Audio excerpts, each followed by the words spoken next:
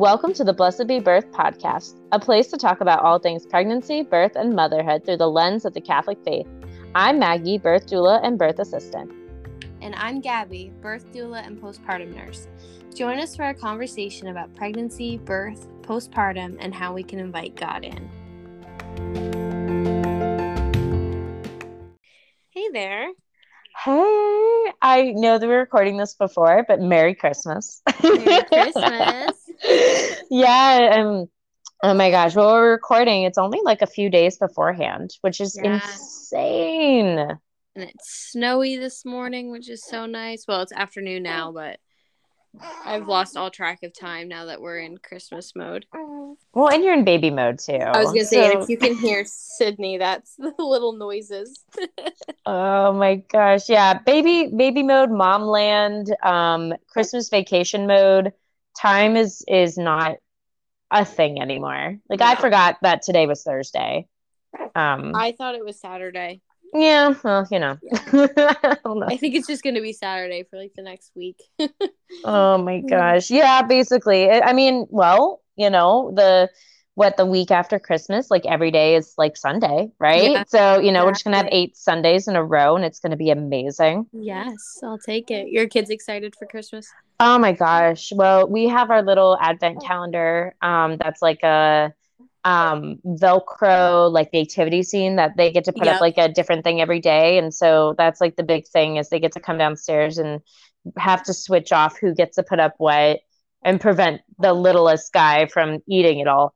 But they're so excited. Like Lily had her Christmas party on Tuesday at school and like she was just so excited. She made us an amazing Christmas gift. So like it was like this, like the kings, like the 3 kings, they made this like beautiful pasta like picture that's like spray painted in gold with like different types of pasta and it's like outlining the king, like, and she picked out this beautiful like background for it and it was just so sweet. I'm like, that's precious. I'm at that point in my life with like mom gifts, like homemade mom gifts are my jam. I get it now. Oh, you'll have to keep them all in like a box or something to look through when they're older. Oh my gosh, yeah. Well, probably not all of them, but yeah. Well, you know, if anyone has ever seen like the Bluey, where they go to like the dump and like he's like dumping out a bunch of like the old pictures and they're like freaking out. I'm like panicking every time I throw out some of the old like pictures. I'm like, oh my gosh, like are they gonna know? But yeah, got to keep all the really really good ones. And this is a good one. How are you guys doing preparing these final days for Christmas? Good. I have like 1 or 2 things I need to run out to Target to get. Otherwise, we're ready. We'll probably start wrapping gifts tomorrow night. I think that's what we usually do is we wrap our gifts before Christmas Eve. It's our little tradition. Nice. We usually pour a glass of wine and we just spend a couple hours wrapping all the gifts, which will be nice. It's fun this year because, I mean, Ryland's only 2.5, and he doesn't understand, like, oh, you know, you're going to get presents. It's Christmas, like baby Jesus, but we're talking to him about all the things. So I'm hoping Christmas morning this year, like with presents, he'll get excited because that'll be fun. Yes. Oh, yeah. I was like debating putting Damien's in like just like a bag. And I was like, okay, I'll do one present for him to like unwrap.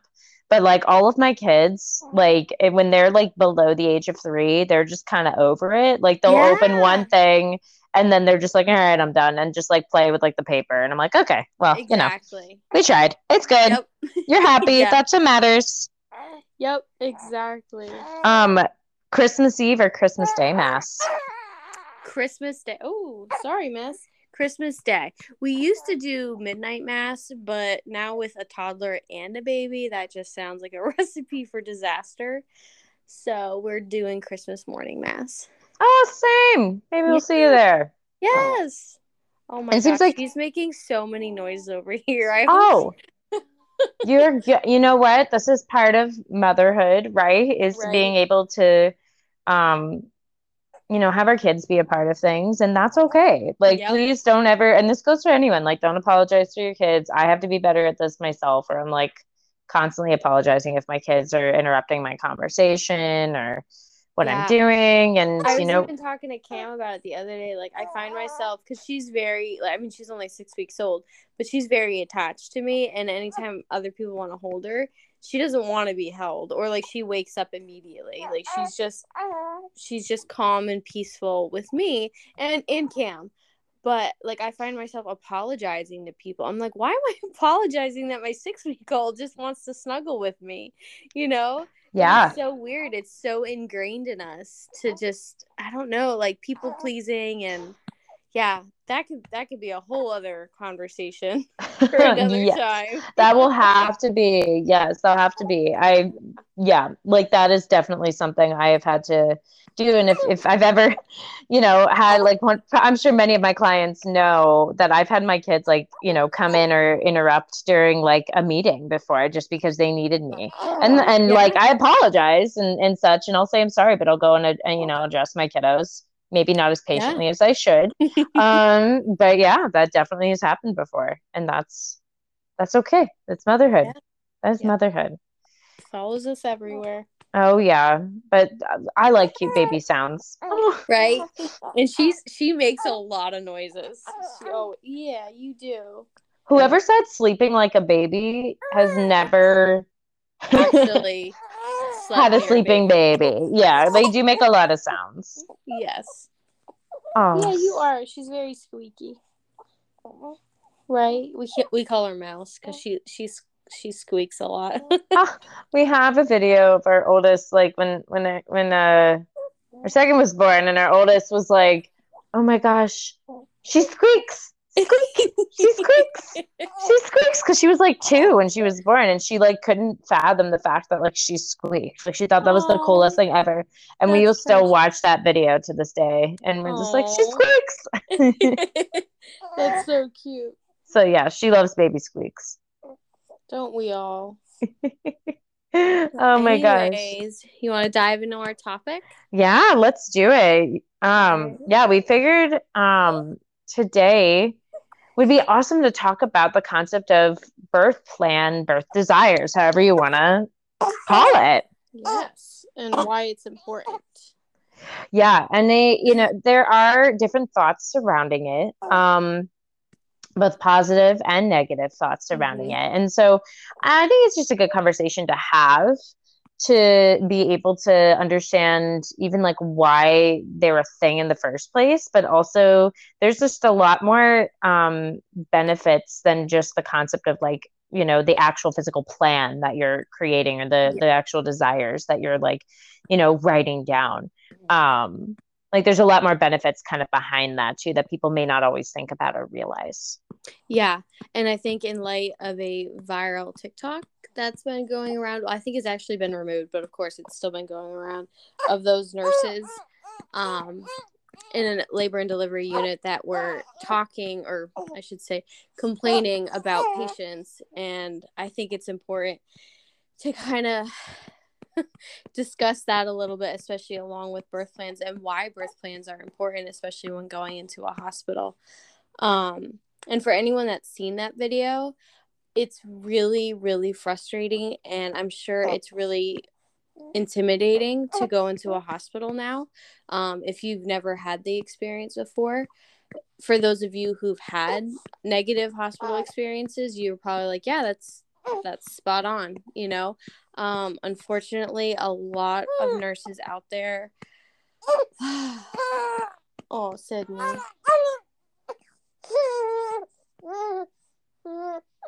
Let me see what she's doing. She's having a time, man. Right? Yeah. Okay. So a lot of nurses out there are unfortunately feeling burnt out and overworked. But at the end of the day, that's not an excuse to talk the way that they did. If you need to vent to somebody, you can do that to your friend, to your partner. Very unprofessional to do that online, because I think now it's going to hurt a lot of women who go into the hospital, because they're already going to be on guard, because they're going to be like, well, now I don't want to ask for anything because that bothers nurses. And that's literally a huge part of our job. You're supposed to hit the call bell, and we're supposed to come to you. you're supposed to ask us for stuff. That's what we're there for as nurses. And I think, unfortunately, there's a lot of nurses that are in the field right now that are lacking compassion because they're exhausted. But if you can no longer be empathetic or compassionate towards people and your patients, it's time to take a step away from that field, because that is your job at the end of the day, is to be non-judgmental, caring, empathetic towards any person that comes into your care. So that video was really disappointing, and that's kind of why we wanted to discuss birth plans and why they're so important, because it does relate back to that video. Yeah, and that goes for um that concept of what you're saying of being like, don't be afraid to ask, the nurse or anyone in the room for anything, especially when you're in labor. That's the purpose of the birth team. No matter who is there, whether you're in the hospital and there are nurses and an OB, whether that is, at a birth center at home and you have assistants and a midwife, like they're there to serve you at the end of the day. You have hired them. You're paying these people. With your, whether it's, through your insurance or out of pocket. And so, like Gabby said, they're there like to care for you and to serve you. That's not to say, and we're not saying this to try to deter anyone or to scare anyone, but it is a reality. It's, Gabby's worked, you've seen it probably firsthand, working in that field and working in that environment. Yeah. I know I've seen it firsthand, whenever I've been in a hospital as a doula before. You may not necessarily see it directly because you're the patient. But it's a reality that does need to be addressed just because it isn't.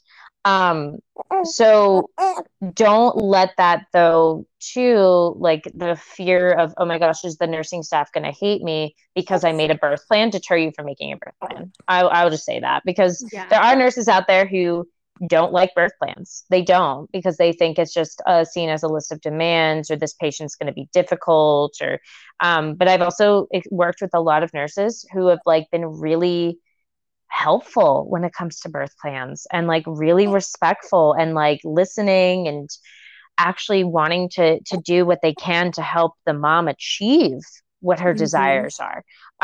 So yeah, don't let that mindset deter you from making a birth plan.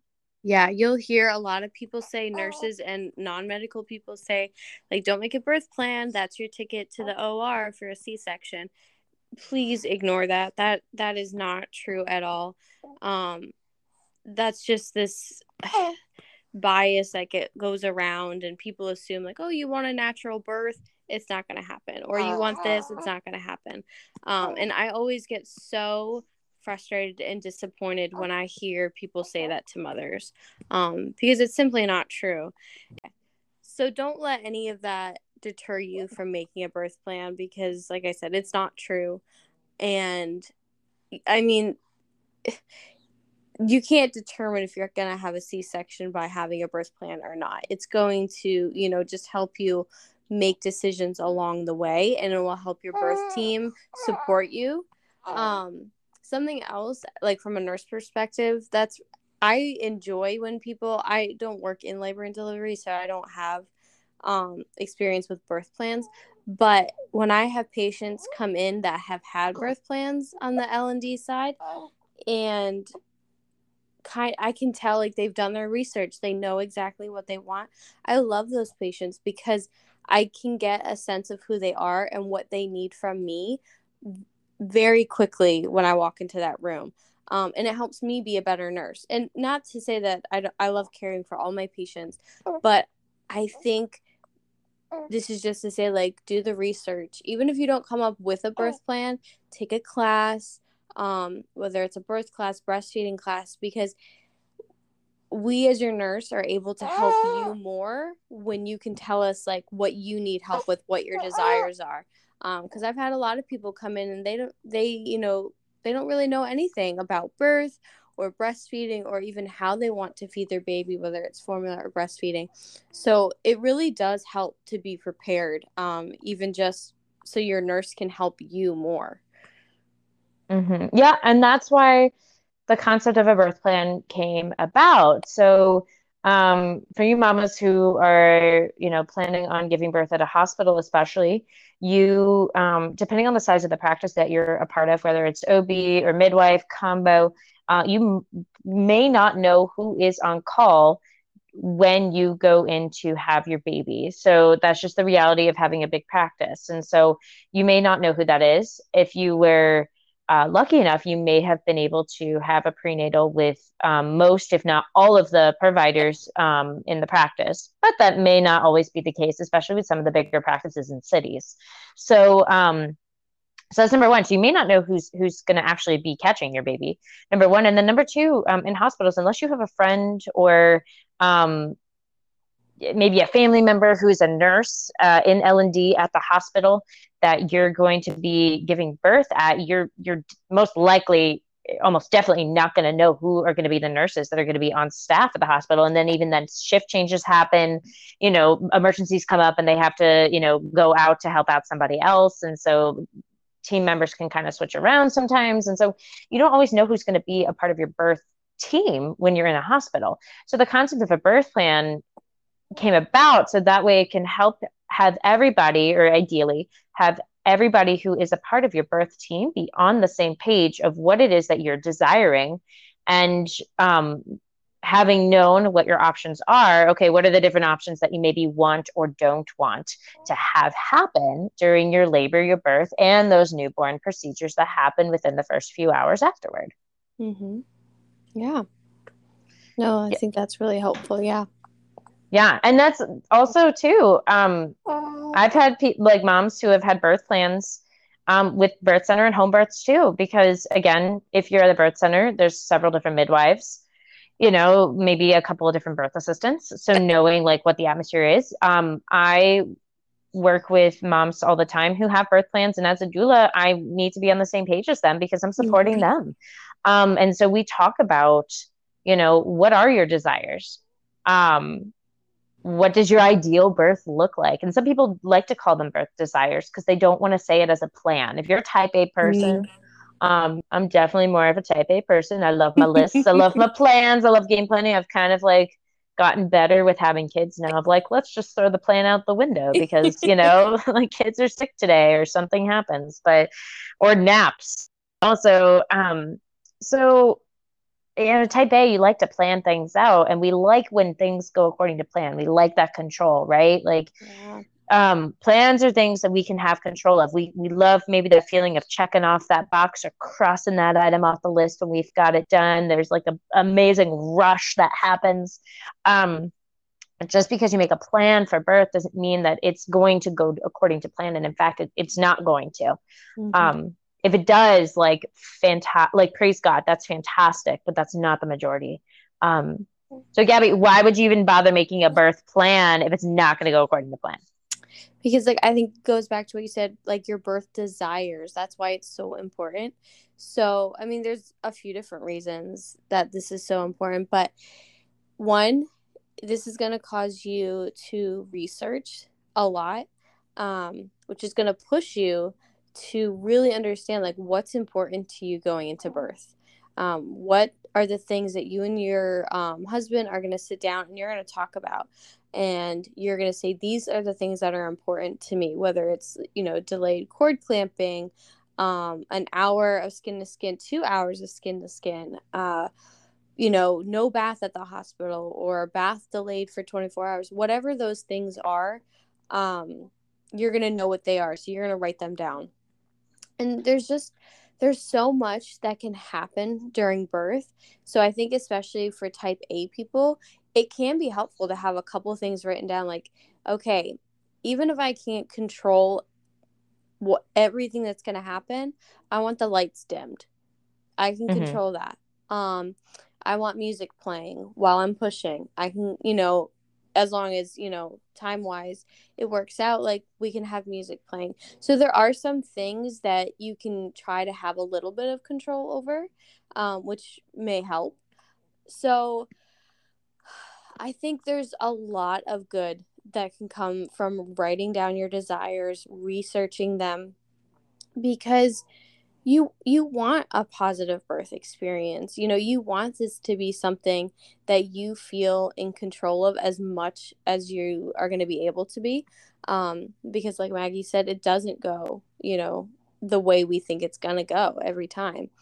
So having a lot of time to really sit and think about this is really important. And hey, you've got 9 months, which is which is a gift. And hiring a doula is going to be really helpful because she can kind of walk you through all of these things that's going to be happening while you're in labor, in birth, after birth, for the next like 24 hours while you're in the hospital, whatever it is. And she's going to be able to help you kind of pinpoint what desires are important to you and what you want to prioritize and what you want your birth team to know so that you can have a positive birth experience.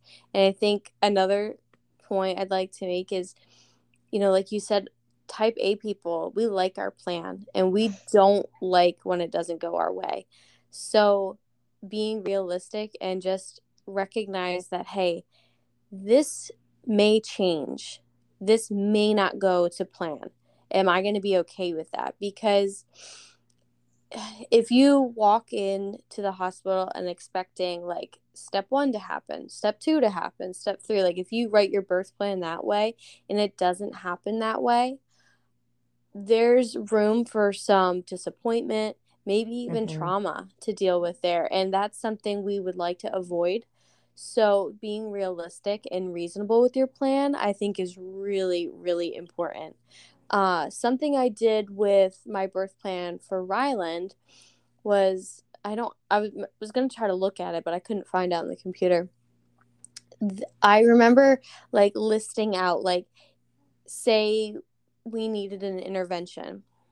I listed out like what intervention in order I was okay with first, because we delivered at a hospital with him. So, if I don't even remember what my scenarios were, but, before an episiotomy, like we would try, moving positions, something like that. Like try to think through a couple scenarios maybe and be like, before, just going right for a C-section, maybe asking for a second opinion or asking for like, is this immediate or can we wait an hour and see what happens? Before starting Pitocin, can we try things like nipple stim or moving around, stuff like that? So maybe having, some different options and kind of like a 1, 2, 3, let's try this before we go to the the last resort, I think could help you feel like you're in control when things aren't going your way. Yeah, exactly. And a lot of those things that you just mentioned, delayed cord clamping, episiotomy, like some of you guys may not know what those things mean. And that's a big benefit of a birth plan, is to do your research and learn what these things mean. So that way you can prevent as much as possible that deer in the headlight look when, a nurse or a doctor is, asking you to make a decision on one of these things. And you're like, I have never heard of these things. I don't know what they are, what's going on. Like, and also to help prevent your husband from having that deer in the headlight look, because that happens too. And so, also, it helps you to be able to know what are the benefits and the risks of the different options that there are. Yes. I've said it before, and I'll always say it again, you don't know what you don't know. And knowledge is power. So the more knowledge you have, the more power you have over your choices. Because if you don't know what your choices are, you don't have choices really at the end of the day, because you don't know what they are. And so they will be able to tell you that, obviously, in the hospital if a choice happens. But I mean, I'm going to be honest with this, as much as they're supposed to actually tell you what the risks and benefits are, because that is informed consent, they don't do that well at all. I have rarely met a doctor, or even a nurse for that matter, who has fully given out benefits and risks equally of every single procedure, from artificial rupture of membranes to cervical checks to, obviously like the big ones like Pitocin, C-section, epidurals. Um, it's just not done because they're just not thinking that I Mm-hmm. need to be doing this because they've been practicing, what they've been doing for so many years, and it just becomes, like a boom, boom, boom, one, two, three. And so doing your part and taking ownership of your birth means looking up what all these things mean and researching what they mean. And so, I mean, there's amazing resources out there for that. That's why it's important to take a childbirth education class. If you can, one outside of the hospital, because, that's going Mm-hmm. to give you even more options and more knowledge, even beyond birth and into newborn care and into newborn procedures. And, whether I get the eye ointment or the vitamin K or have, like all these things. And so, yeah, like, you don't know, you don't know. You can change that. You can. That's something you can control. Yeah, absolutely. And hiring a doula is another great thing because, like in my birth for Sydney, um, Maggie was right there reminding me of the risk and benefits of certain procedures, right before they were happening. Because in that moment, you don't always have like the ability to do that yourself because you're in the moment. So even though you've done the research, having the doula there to remind you, like, hey, this is how you felt about it, or this is the risk and benefits, like that way she's making sure that you are fully aware of what you're agreeing to or what you're declining. And it really helps you feel like you're in control in that moment. So again, hiring a doula is not always possible, but when it is, it's amazing and it's very, very helpful in those circumstances. Absolutely. I'd say too, should you make a birth plan even if you're just going in expecting to get an epidural? Absolutely. Yes. Epidurals will have a failure rate of 8 to 23%. I just looked that up Oh, yesterday. wow. That's the latest stats on that. So I mean, epidurals have a yeah. failure rate of 8 to 23%. My first epidural was a failed epidural. It So was, is, and it yeah. sucked. And it sucked. It did. And I wish I had known other things because I went into that birth not having a birth plan, not having taken a childbirth education course, not looking up really or reading anything. And it showed. It did. And like looking back in it, I was like, yeah, I didn't know anything. And it bit me in the butt like real hard, especially going into even like postpartum. And so yeah, you should 100% still have a birth plan or just looking up what your options are and learning different comfort measures, learning what, different options, even for pain relief, are in hospitals. Some hospitals have nitrous oxide, which is an amazing resource. Mm-hmm. And if your hospital has it, like absolutely you can use it. Using a TENS machine or a TENS unit for pain management can be helpful too. What do you do if your epidural fails, and how can you, like work with pain management for that? And so um, just knowing what those options are and knowing that there are more ways to be able to manage pain and Mm-hmm. go through the contractions or cope with them, however you want to like view it, like there are way more options than just the epidural, because sometimes that's all that, like, I'm sure Gabby, you can agree with this. Yes. That's all that nurses will offer Yep. for birth is just Yeah. get the epidural, and they Yeah. think it's like a done deal. It's And not. yeah. And this is something to think about too. Like if you don't want an epidural and your nurse is hounding you about that, one, you can have your husband step in and say something that's extremely helpful. But two, that's another thing to put on your birth plan is you can say like, unless I ask for an epidural or pain meds, please do not ask me, because it's not, I will say this, it's not always the nurse's fault. Like we are taught to take away pain as much as possible. We are taught that.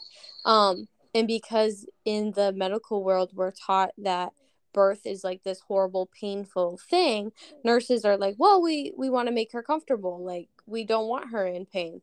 And a lot of people come into the hospital not knowing how to cope with contractions, so they are in pain. Um, because some people will come in wanting a natural birth without having prepared. So nurses will go in there constantly asking you, like, are you sure you don't want the epidural? We can do something for you. I can take your pain away. And that can be really, really frustrating because you can start to feel like you're not being supported by Mm-hmm. your nurse. So that's just another thing.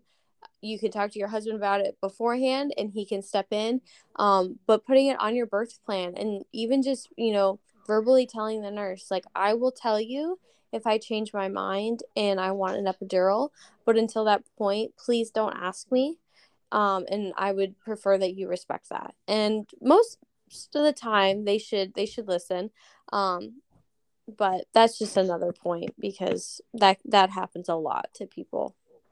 Yeah. And I've seen it go both ways. I've seen nurses be very respectful of that, and I've seen nurses be very annoyed and continue to kind of like ask, and we've had to, Yeah. kind of hide out in the bathroom, always hide in the bathroom if that you have that nurse maybe who is like continuing to ask. Um but yeah, with that though, okay, kind of like some practicals of making a birth plan, like just keep in mind too, it's not a list of demands, and don't treat it like that. Mm, When you do end up treating it like that, and having, like big capital letters and bold, and it's just a lot. Or if it's like 3 pages long and it's a novel of like all these things that you want, and mhm, you're really like just dedicated and married to the plan.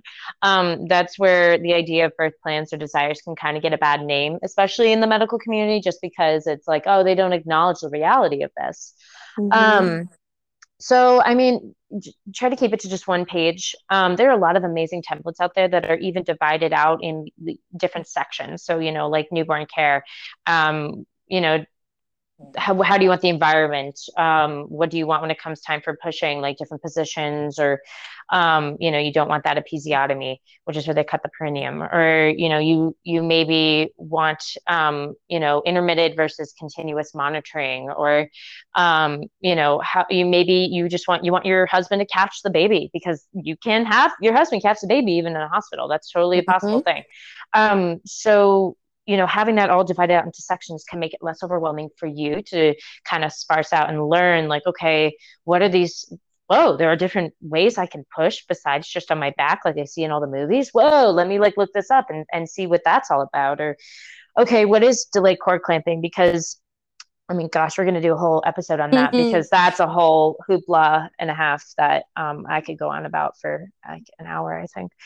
I have a lot of Yep. thoughts on how delayed cord clamping is nowadays, and based on the research. But anyway, so but yeah, like looking at like what is that, and what is the doctor's view versus what the evidence states, which versus what nurses, like there's just so many thoughts sometimes surrounding a very vague statement such as delayed cord clamping. So like knowing more specifically what it is that you want. So Yeah. having like a birth plan divided out into different sections can help you to feel less overwhelmed when you're looking up all these different options as well too.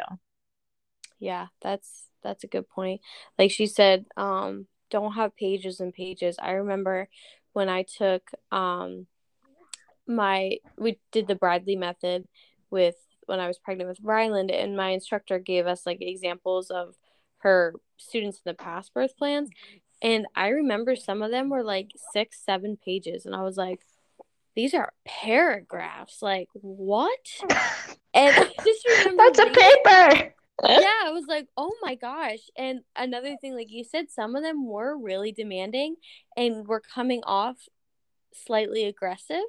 Um, and I don't think that was anyone's fault. I think because a lot of times we go into the hospital feeling like we have to automatically fight for what we want. Um, but I think it will help you in the long run if you come off as not demanding and just kind of listing out your desires and what you would like. So yeah, no, not lots and lots of pages, because I can tell you, your nurses and your providers, they don't have the time to read that, unfortunately, and it is going to go in your chart, your birth plan. Um, but like she said, keep it to one page, maybe bullet points if you don't do like different sections. Um, that way it's easy for them to read. Keep it like clear and concise. Don't be aggressive because that's just not going to help anybody. Because then you'll be fighting against each other the whole time, and nobody wants that because you want to have a good experience with your birth team. Mm-hmm. Another thing I would definitely recommend is bring in your birth plan probably around like 35, 36 weeks and talk to whoever the provider you have the appointment with at that week is, because that will help you too. I did that, and I even, once I mentioned like, oh, I want to do the Bradley method, the one doctor was like, oh, we actually would have a protocol for that. Like, we know that um if you want to do the Bradley method, we're only going to do 20 minutes of electronic fetal monitoring as soon as you come in, and then we'll take it off and you're free to walk around. We won't like push for an IV unless you want one. So they already had a protocol in place, which was helpful. So then when I went to go write my birth plan, I didn't have to write out in detail a whole lot of that stuff. I just had to say the Bradley method. And when I went into the hospital and the nurse asked, as soon as I said Bradley method, she said, okay, this is what we're going to do. And she repeated exactly what that doctor had said. So they were familiar with it, which was helpful. And that's not going to be the case for everything. If you say delayed cord clamping, they'll say, oh, we always do delayed cord clamping. And you'll have to ask them, do you do it until, the cord goes white, until the placenta comes out? Like, there's different things, but sometimes it's really helpful to talk to the providers because they may already do some of the stuff that you're writing down. So it can just be helpful for you to go in knowing like what to expect from them as well. I'd just to piggyback off that, I'd even say 35 weeks should be the latest you talk to your provider about that, because if you find out that your provider is not on board with these things, you got to have a serious conversation with yourself and with your husband about if that's a provider you really want to keep. Because if they're like really disagreeing with you on things, you don't have to keep them. You don't. You can fire your provider and change, but you don't want to necessarily have to be in that boat if you're 36 weeks and you're like, I'm gonna have a baby in like a month. And yeah, so and I've had moms do that. I've had moms switch, third trimester, because they had those conversations and they were like, no, I really want these things. And like, well, we don't do that. We don't do this. We don't do that. And they were like, well, we're not going to work well together at Mm-hmm. all. And they're glad they had those conversations before it was, too late to really feel comfortable to switch. There's never really too late to switch. At the end of the day, I've had moms switch like a week before they had their baby. It's not easy, but yeah. So that's huge. Though you do need to have those conversations with your provider, and with, especially if you're in a practice, if you can have it with multiple providers, Mm-hmm. it's even better, because one provider can have one view, another provider can have a different view on like the exact same thing. I will continue to use delayed cord clamping as an example because that's one of the most Mm-hmm. common. One person can think it's 1 minute, one person can think it's 30 seconds, the other person can think it's 2 minutes. One provider can actually go to 5 minutes, like, and they're all Yeah. in the same practice. There's no like kind of across the board. Yeah, that So happened. Sorry, cut you off. really That good. happened when I went in when I was pregnant with Sydney. I had my first appointment with the practice I had Ryland with. I knew I was gonna switch. I just hadn't found the midwife yet that I wanted to work with. So I went for my first appointment just to confirm pregnancy, and I had a C-section with Ryland, so we were talking about VBAC, and she was like, okay, well, and mind you, I was like 7, 8 weeks. She was like, okay, so we're gonna go ahead and schedule you for a C-section at 40 weeks. And because, what did she say exactly? She said because only two of our providers will allow for an induction after, I want to say 39 weeks. I think they might have only let me try to go to 39 weeks. I can't even remember. Uh, But like you said, she said like only one of their providers will allow for an induction, and so if they're not on call, then I have to have a C-section. I was like, what? Like, if one of your mm-hmm. providers is comfortable with it, why isn't everybody? Like, I don't understand why we're not all on board.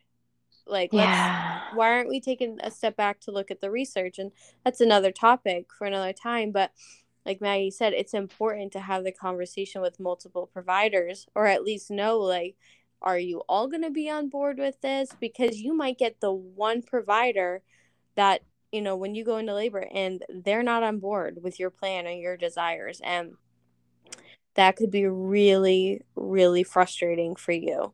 Mm-hmm.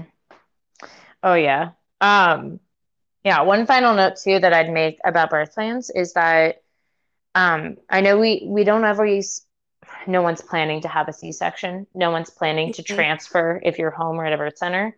But you got to include that in your plan. You do need to talk about it. It's a hard conversation to have, and it's not a fun one. I have it with just about every family that I work with, and if you're working with a midwife out of hospital, you will have that transfer conversation with them as well, or you should. That marks a good midwife, just to kind of know what to expect if that were to happen, whether it's emergent or non-emergent. But you should make a plan because again, know what to expect when it comes to a C-section in the hospital that you're going to be at or that you would be transferring to. What are their options? Can you do a gentle C-section? What is a gentle C-section? Can you do skin to skin afterward? What does, who's allowed in the Mm-hmm. room? Are you allowed to play music? Are you allowed to, do you have to have your arms tied down or can you have them free? Like there are just a bunch of different options, even with a C-section. Also, yeah, what hospital am I transferring to if I need to transfer? And what are their viewpoints on everything too? Is my doula allowed to come with me? Mm-hmm. Like, am I able to, what are the pain management options there if I need pain management? What does all that look like? And so, having a plan as well Yeah. for those circumstances that, nobody desires, nobody is ultimately planning for when they're, thinking about and dreaming about their birth, Mm-hmm. but it'll help make that transition smoother, and it can kind of help you process as well. Okay, yeah, this is the point we're at where maybe it's like no longer safe, or like you're no longer comfortable with it, and it's like, okay, we need to make this decision. What am I in control of still? I'm not Yeah. in control of this, how this birth is like going this way, but I still am in control of things. What am I in control of? How can I still make this my birth and own this as my birth? um, and it's not easy to have those conversations, but definitely necessary. It's very necessary. And as someone who had an emergency C-section with Rylan, I didn't I did not plan for a C-section like you said. I wish I had, looking back. But the one thing I did do, and I talked to my husband about this because I had a friend who had an emergency C-section, and she was saying that like she had read a book and it had talked about like, the same thing, like you want to think through the process, and she said that helped her not have such a traumatic experience from her C-section because she had like recognized that if this is a reality, how am I going to react to it? So my husband and I talked through it, and it was still, traumatizing, and I still had to process his birth, but in the moment, I felt in control saying, yes, this is what we need to do in this moment. And I know it's the right answer. And even in like the whole year after his birth, when I was processing it, I always went back to that moment and saying, like, I knew I was okay with it. I knew it was the right decision. I had no regrets because I had talked to my husband about, like, if this is a scenario, I want to feel like it's the right decision at the right time. So again, like Maggie said, it's not an easy conversation to have, because and sometimes we think like that by having the conversation we're acknowledging that's what's going to happen, and you're Yes. not. You're it, not going to manifest a C-section by having the conversation. it's But not what you superstitious. right, not at all. But what you will do is you'll be able to process it better if it doesn't go your way. Um, and Yeah, it's still hard, but it's a really necessary conversation to have. Absolutely. yeah, yeah. There's so many good, amazing benefits from birth plans, desires, and writing them down. And so, yeah, if you like, there's some great resources out there for finding birth plan templates. Um, oh my gosh, I can't even like name all of them. Like so I many know. birth websites like have templates. Like you don't have to buy one. Like just you can go and there's like free downloads or you can get them off of like Pinterest or and you can buy like you can even just make your own. Like you don't even have to have like an official template. You can just literally like Gabby said, like just write out bullet points or Oh. type them out. Actually, it's actually better if you type them out because that way Hmm. you have a copy. Like always keep a copy with you. Give a copy to your provider. Bring like one or two copies to the hospital if you're at a hospital or if it, or a birth center. Um, so that way like everyone's on the same page. Um, but yeah, like making sure that the birth team is just surrounding you and supporting you in the ways that you're desiring to be supported. I mean, that always just goes back to just treating everyone with dignity and being treated with dignity as you're in labor and giving birth. Because that's what's really important as well too, is acknowledging the dignity of the woman who's giving birth and treating them with respect, and the respect that they desire is huge in that. So if you're a nurse who's listening, like you may not necessarily agree with the birth plan of a mom, but you got to respect that at the end of the day because this Hmm. is her birth, it's not yours. If you're a friend who maybe your birth plan didn't go well and someone's having a baby and you don't like the fact maybe that they're making a birth plan and this is her birth and it's not yours. And so we do need to respect those desires, even if they don't go in the way that are planned and the way that's desired. As still part of our dignity is being able to have these hopes and these dreams and these desires and respecting that of one another. So yeah, like it's okay to dream up your ideal birth and to write those down and then maybe be more realistic about it, and like what is it that you're wanting and how is it that you can create an atmosphere and an environment that's really welcoming to your baby as they come into your arms, because that should be the goal at the end of the day is to have that environment and have that all those people be on the same page that are helping you to do that. Yeah, absolutely. Sweet. Yeah, I think that's a great place to end that conversation. I think we said all the things we needed to say. I hope it's helpful to everybody listening. Yeah. Also, thank you so much for people who've been listening and like leaving some reviews. You guys are awesome. So Um, grateful. Gosh, I'd love just already forming like this, like more of this community and being able to share some of our knowledge and facts with other people. So thanks for listening to. Yes, absolutely. And we'll be more active on social media like Instagram in the new year. Um, for sure. Just been dealing with a newborn over here and And Advent and Christmas yes. and Christmas cookies and press like yeah, it's a great time of year, but it's so good to be able to kind of just like slow down a little bit. And I know we've both been kind of like being intentional about doing that. So and I Yeah. hope and it seems like a lot of people have been too. So thank you guys for listening. Merry Christmas to everybody. Enjoy this Christmas week because I know this comes out during Christmas week. So enjoy it, live it up. All right. Eat all the things, Everything. all of them. Oh my gosh, so many Christmas cookies, I know. And guys. without any guilt. Just Guys, I'm gonna be making enjoy it. I'm gonna be making Nutella bread. It's gonna be amazing. Oh. I'll let you know how that goes. Okay. I was wondering what was rising in your mixing bowl. Oh well, that's just normal bread right now. Oh, That's okay. our Okay. that's our normal like sandwich bread for the week. But like, no, I'm gonna be making Nutella bread this week. I'm gonna Ooh. be feasting on that all next week. It's gonna be great. Love it. But yeah, Merry Christmas, y'all, Merry Christmas and Happy New Year. and Happy New Year. Thank you so much for listening to Blessed Be Birth podcast. Please know that none of the information shared on this podcast is medical advice and should not be taken as such. If you want to connect with us, please follow us on Instagram at Blessed Be Birth podcast. If you enjoyed this podcast today, please subscribe and leave us a review so we can continue to reach even more amazing, faithful women. Thanks so much, and remember to invite God in.